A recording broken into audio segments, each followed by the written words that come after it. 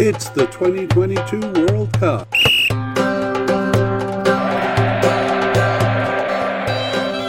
It's England's players. Hello and welcome to the International Soccer Preview by Soccer Files Canada. I'm Kevin and today we'll be looking at England's squad for the 20... We interrupt this media cast with a bold and slashing edit and a brief introduction to the shortened players series. It's basically the last section of the full-length version. There we examined the formations up until June 2022, and we also went through all of the players who had recently appeared for the national team and judged their likelihood of making the squad, as well as giving information on their history and standing with the squad. But for this media cast, we have washed all that chatter out and we're panning down to the nugget. We hope it incites your interest in the full-length version, the link to which is available in the show notes. So now, joining in progress. So really, it's just Harry Kane. They probably just gave those starts to other players just to get them. So, discussion of the squad. Let's start by reviewing what we said at the beginning, the takeaways from the previous podcast. So we talked a bit about pressure and performance, and not a lot to add to that here. Actually, it's never been an issue in qualifying. They look like a very strong and confident team. But as I said, there were hints of it in the Euro Cup and in the World Cup at times. Although they seem to generally overcome those problems. The hints came from being sometimes dull in their play and a bit at a loss of what to do. And then in the penalty shootout, they also seemed, a bit overwhelmed. So that was certainly a problem before the 2014, before the 2018 World Cup, sorry. But as I say, it can sometimes be an issue. Sometimes an issue against teams that they're strongly expected to beat. So I've always myself felt it was a reaction to pressure. There's such heavy expectation upon them by the English media and fans that, I think they just kind of froze sometimes and couldn't get their game into action. And as I said, sometimes it was particularly pronounced against teams that they were expected to beat, like Iceland and Hungary in recent games with Hungary. So if that's true, it could be an issue here against USA and Iran. It doesn't really seem to happen against Scotland and Wales that much, but we'll have to see how that plays out. Otherwise, England has a very stable group of players, and they really haven't changed much. Of course, a lot of the players were new for the Euro 2020 squad, but they kind of brought them in quite comfortably, and they really haven't tried out that many new players, and they haven't gotten rid of a lot of players either. So I think that will work in their favor in that the players have been playing together more and more over the last few years and are probably getting used to each other. One of the advantages of not kind of rotating a whole lot of players. Okay, well, if we talk about their club affiliations, of course, they're with many of the top clubs in England, but they've always been criticised for not really branching outside of England very much, so they're a bit insular there. But we have all the top clubs represented: Manchester City, Man United, Tottenham, Chelsea, Arsenal, and Liverpool. And then from some of the smaller clubs, although most of them come from those clubs, but we do have representation from Everton and Crystal Palace. I think each of those have 2 players, and Southampton, West Ham, like that. However, we do have a few players playing abroad there. So we have Jude Bellingham playing with Borussia Dortmund, and we saw that Jadon Sancho came back from abroad there. And we have Tammy Abraham playing with Roma and Fikayo Tomori playing with Milan, all of them doing quite well with those teams. So they may be out of the kind of the consciousness, the weekly consciousness of English fans, but they're definitely candidates on this squad based on their play with those teams. Now, if you've listened to other podcasts, you'll see I'm kind of trying to put together a bit of a statistical analysis here. So we'll see how it's going. And one of the things I consider is how many players they've called up since 2020, the total number of players. So so far we've seen that especially Ghana and USA particularly have called up so many players that they have a bit of a rotation problem or selection problem. So they have close to 70, which seems to be a confusing number. The average is 52 and England has 45. So as I said before, not calling in every player who has a good bit of form. It's kind of hard to get onto the England team, and you have to have a bit of sustained form to do it. And that's good because that gives a chance for the players who are selected to play together more often. Well, I'm going to move next to talk about the total players that are definite and likely. And for England, that's 21 players. So let me see how that compares to other teams. This sometimes gives an indication of how tight the team is. Because players or teams with a low number here tend to have players who are playing together on the field more often, so it makes the team tighter. If there's a huge number of players here, it means they're switching in and out quite a bit. So the players are kind of always playing with a different group of players. So 21 is good. It's slightly above average, and it suggests a fairly tight group of players for England. The other category is how many players are under consideration. So this is definite, likely, and possible. And it doesn't really indicate much in itself, but it does tell us how many players they have to cut. So basically, they're allowed to bring 26 players to the Cup. That may return to 23 in future tournaments, but I suspect it won't. Anyway, 26 players for this Cup. And unlike the Euro Cup, where they could only bring, they could bring 26 players, but only put 23 players on the bench. In this case, they're allowed to put all 15 players on the bench. And total players under consideration is 35. So that basically means they'll have to cut 9 of the players that we talked about today. And if we look at the definite and likely categories and use that as a guide, it would mean that they can basically add 5 of the possible players that we talked about here. So it's going to be a difficult decision. Now, they will put out a preliminary squad of 55 players, and they have to use that roster if they want to replace any injured players shortly before the Cup, like that. So we'll also kind of see the top 55 candidates, which will probably include some new players, since we only have 45 under consideration here. But in terms of the final selection, Gareth Southgate has a few disappointed souls to deal with, because he's basically got to cut 9 of the players that we saw in the possible, probably in the possible category here, but perhaps some of the definite or likely will surprisingly not make it to the Cup. Okay, a couple of other stats in terms of average age. England's, so this is also just among the definite, possible, and likely players. The average age is 25.7, and not much to remark on there. It's on the young side. The average is somewhere between 25 and 27, and the average is 26.3. So they have a slightly younger squad. And when I looked at the the actual breakdown of that, we see that they have just 4 players who are over 30 and none who are over 32.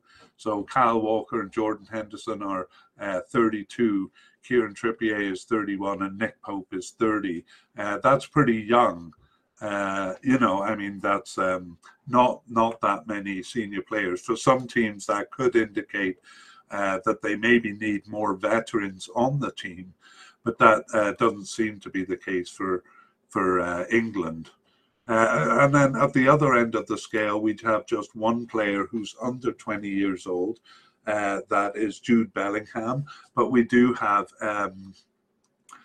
6 players, 7 players who are 22 years old or younger. So that kind of accounts for them being slightly younger than most teams, but it's not really significant. In terms of average cap per player, they have 23.9, so about 24 caps per player. And let me see what the average is there. It's a bit below average, as most teams have 26, or the average right now is 26.2 among the teams I've done so far. So again, not really a significant difference there, but it does suggest a bit of a younger squad. I'll give you a moment to think about who you think has the most caps on the team. And now I shall answer. It is Raheem Sterling with 77 caps. Maybe people would have chosen Harry Kane. He's second with 73. Henderson 69, Kyle Walker 68, and other players have less than 60. And among players who have less than 10 caps, we have 10 players who have less than 10 caps. So 10 of the 35 in that category. So again, slightly less experience than other squads, but not to a worrying degree, as they have plenty of players with experience. In terms of goals, the team total is 113 among the players that are under consideration, and that works out to 3.3 per player. I'm still trying to understand and improve this stat because I'm not sure how much it really means, but so far to me it kind of means that they score more than average, because the average total for teams is 104, and then the average goals per player is 3.4, so they're slightly below that. You can make of it what you will. But generally, it suggests they're a scoring team. Now, for England, they are a scoring team, much more in qualifying than in the Cups. Sometimes they're quite defensive in the Cups, but if they play a weaker team or have a good game, they can certainly score a lot of goals. But I would suggest most of their goal scoring is. What I mean is they tend to be a more scoring team in qualifying than they are in the Cup. And that's because they're more expansive and open in qualifying, whereas when a Cup comes, they sometimes get a bit defensive. Okay, we'll move on to players and issues to watch. So starting with the defense, Pickford, is he going to be the starter? His form is not as good as before, but he kind of has held on to a place. But Ramsdale started the last 2 games, and Nick Pope's form has become very good, so he might make a comeback onto the team. And I wouldn't be surprised, to be honest, if they did try another goalkeeper during the Cup. My guess is that Pickford will start, and if he does well, he'll continue, but if he doesn't do well, he may be replaced by, I think it's going to be Ramsdale or Pope, but we'll come to that. The next issue in defence is at the right-back position. Do they go with a kind of a more defensive right-back like Kyle Walker, or a more offensive right-back like Trent Alexander-Arnold? And we said during the long podcast that he seems to prefer the more defensive the more defensive Kyle Walker. However, he may have found a good balance in Reece James, who has come into the team more. So it'll be interesting to see what they do over on the right side. On the left side, it'll just be interesting to see who they pick. So the players they've been going with, Luke Shaw basically had the position, but now seems to be losing it. Ben Chilwell, and then right winger Kieran Trippier, both making a bid for it. But it seems to be in a bit of flux right now as to who will actually be in that position. In the midfield, that's where they're going to have to cut some players. There's no real issues, and the defensive midfielders are pretty stable with Declan Rice and Kevin Phillips, but in the more attacking midfielders, it seems like that's where they're going to have to cut some of the players. In the attack, a definite issue would be, is there an over-reliance on Kane? I suppose it won't come to a head unless Kane gets injured. But the problem with Kane starting so many of the games is that they haven't really given much field time to whoever's going to back Kane up.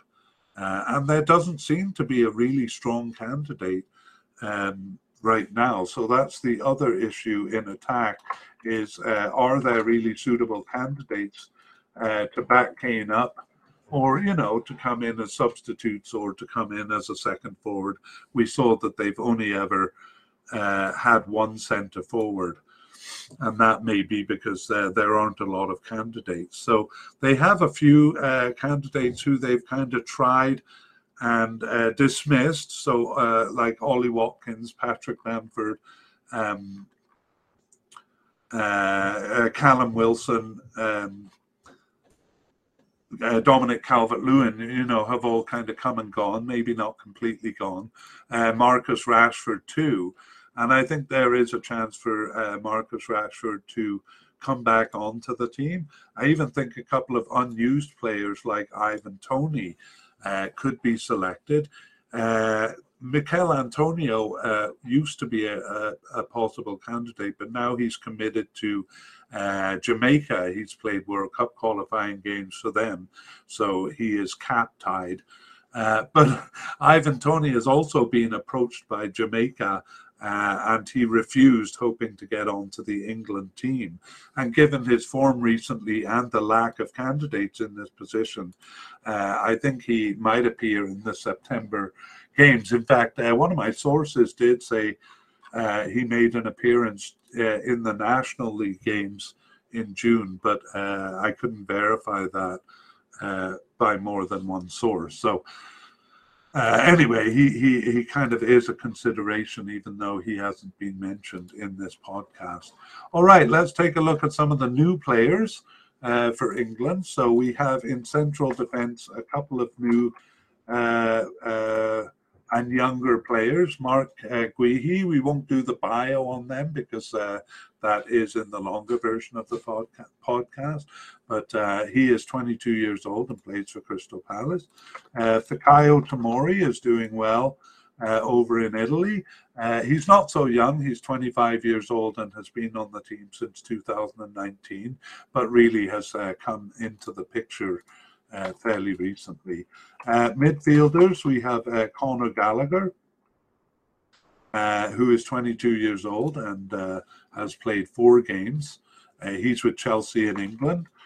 Jared Bowen also has 4 caps. He's not young, actually. He's 26 years old, but he's pretty new to the team and had a good season with West Ham.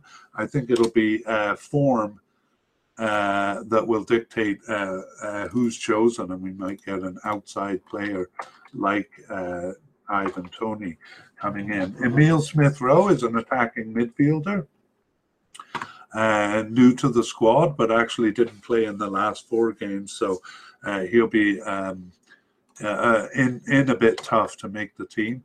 And Oliver Watkins, or Ollie Watkins, fairly new to the team, but has 7 caps and 2 goals, although he is not a young player either, 26 years old, but fairly new to the English setup. Moving on to injuries, we don't really have any to speak of. We have a couple of players coming back from injury. Chilwell, I think. I have it in my mind that Kyle Walker is another player coming back from injury, but he wasn't injured for any of the games as far as I recall. But anyway, nevertheless, they're both back. Same with John Stones, who seems a bit absent in my mind, but perhaps just because he hasn't been selected to play for Man City. But kind of coming back into the picture. Notable absences, well, we don't really have any veterans for England who have retired in over the last couple of cups. I would say the closest thing to a notable absence here is Marcus Rashford, who was, fairly firmly established on the team, but hasn't played since the Euro Cup in 2020. And Danny Welbeck actually was a great servant for England from 2011 to 2018, but wasn't selected after September 2018, but still active as a club player and playing well for Brighton. And given the lack of forwards, I think there's an outside chance for both of these two players. All right, well, we're going to finish with the going through the squad and predict the starters. So my prediction is that Gareth Southgate will be there. I'm going to put him as a definite candidate. Jordan Pickford, I am not so sure about, but I guess I'll put him as the starter because he has the starting position and would be kind of insulted to lose it. But I think there is a bit of competition there, and I think he could lose it easily if he doesn't perform well. But we'll pick this up in September in the update podcast and maybe have a bit more clarity on it. It looks like Nick Pope and Ramsdale will be the backup keepers here. Again, we'll cover any surprises between then and our update podcast. Harry Maguire is actually losing a bit of form, and I think he's played as a starter for England a bit less. And the same might be said of Conor Cody, actually. I don't think the form is really that great. I think Maguire will make the squad, and Stones will make the squad, but I'm not really convinced that they'll be starters. However, I think it's the most stable backline. I wouldn't be surprised if they start the early games, but especially players who come in good form could kind of quickly replace them. And Conor Cody likely to make the cut, but I think his form will be important over the next while. I'm kind of shining a bit on Fikayo Tomori here as maybe a bit of a surprise starter. Okay, left back, as we said, is a very difficult position, and really, I wonder if Kieran Trippier, I'm just going to copy his name up here. I wonder if Kieran Trippier, who we have as a likely candidate, is going to be the player to do it here, because he's playing that position for his club team and sometimes plays that position for England. But I'm not confident enough to say that any of them will be a starter. So, I think Trippier will be a starter somewhere on the field, not necessarily as the left back. But I won't put him as a starter here. I'll put him as a starter below here. Luke Shaw and Ben Chilwell. I would give the nod to Ben Chilwell right now, but I really can't say. It might be a right midfielder moving over, which they have sometimes done. Right midfielder, my feeling is that Reece James is going to be a starter, not necessarily as the right back, but perhaps as a right midfielder or even as a left back. But I also think Kyle Walker is going to be a starter as well, because Gareth Southgate seems to like him and he seems to value his defensiveness over Trent Alexander's kind of offensive abilities. He doesn't seem to favor Trent Alexander-Arnold in that position, has actually not used him in that position, but more as a midfielder. Defensive midfielders, Declan Rice and Calvin Phillips. Well, I think Declan Rice is definitely a starter. I think Calvin Phillips is likely a starter, but I'm not confident enough to say that right now. But I think he will be selected for sure, and kind of a 50-50, depending maybe on the setup that they use. Central midfielders, we have Jude Bellingham and Phil Foden, but I wouldn't see either of those as starters. And I have to go down the list quite a while to find a starter here. But the next one I see is Raheem Sterling, one of their stars, one of their biggest stars, who will for sure be a starter. But I can't say the same of Jack Grealish in terms of my confidence in him as a starter. Right winger Bukayo Saka. Well, we saw that Phil Foden started as the right winger in the cup, but Gareth Southgate seemed to prefer Saka, and I think he's going to be a starter. But I wouldn't be surprised if Phil Foden starts instead. But there we have it. Mason Mount, his form has not been good recently, but I think for England he's a starting player. Again, maybe switching positions based on the formation they use. And the only forward who we define as a starter is Harry Kane. So yeah, I didn't really talk about substitutes here, and I'm going to skip that because it would be a bit of a long discussion. But I would say, basically the players who are listed as likely here will either be starters or substitutes, and then really just a handful. We saw that there's only room for a handful of the possible candidates to make it in. All right, well, that brings us to the end, and thank you for listening. Keep in mind that we're going to be doing an update as soon as new information comes out, and that'll probably be in early November, maybe early to mid-November.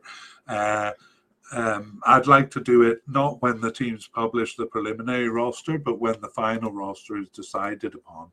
So keep an eye on us at Soccer Files Canada. That's Soccer Files with a PH in the middle and an S at the end. And our website, which is soccerfilescaptivate.fm. But you can find us other ways by typing Soccer Files into Google or Soccer Files Canada, or the show notes, which I've been working on increasingly, have links to lots of good stuff, including timestamps and other podcasts that are related to this one. So thanks for listening, and see you next time. Bye-bye.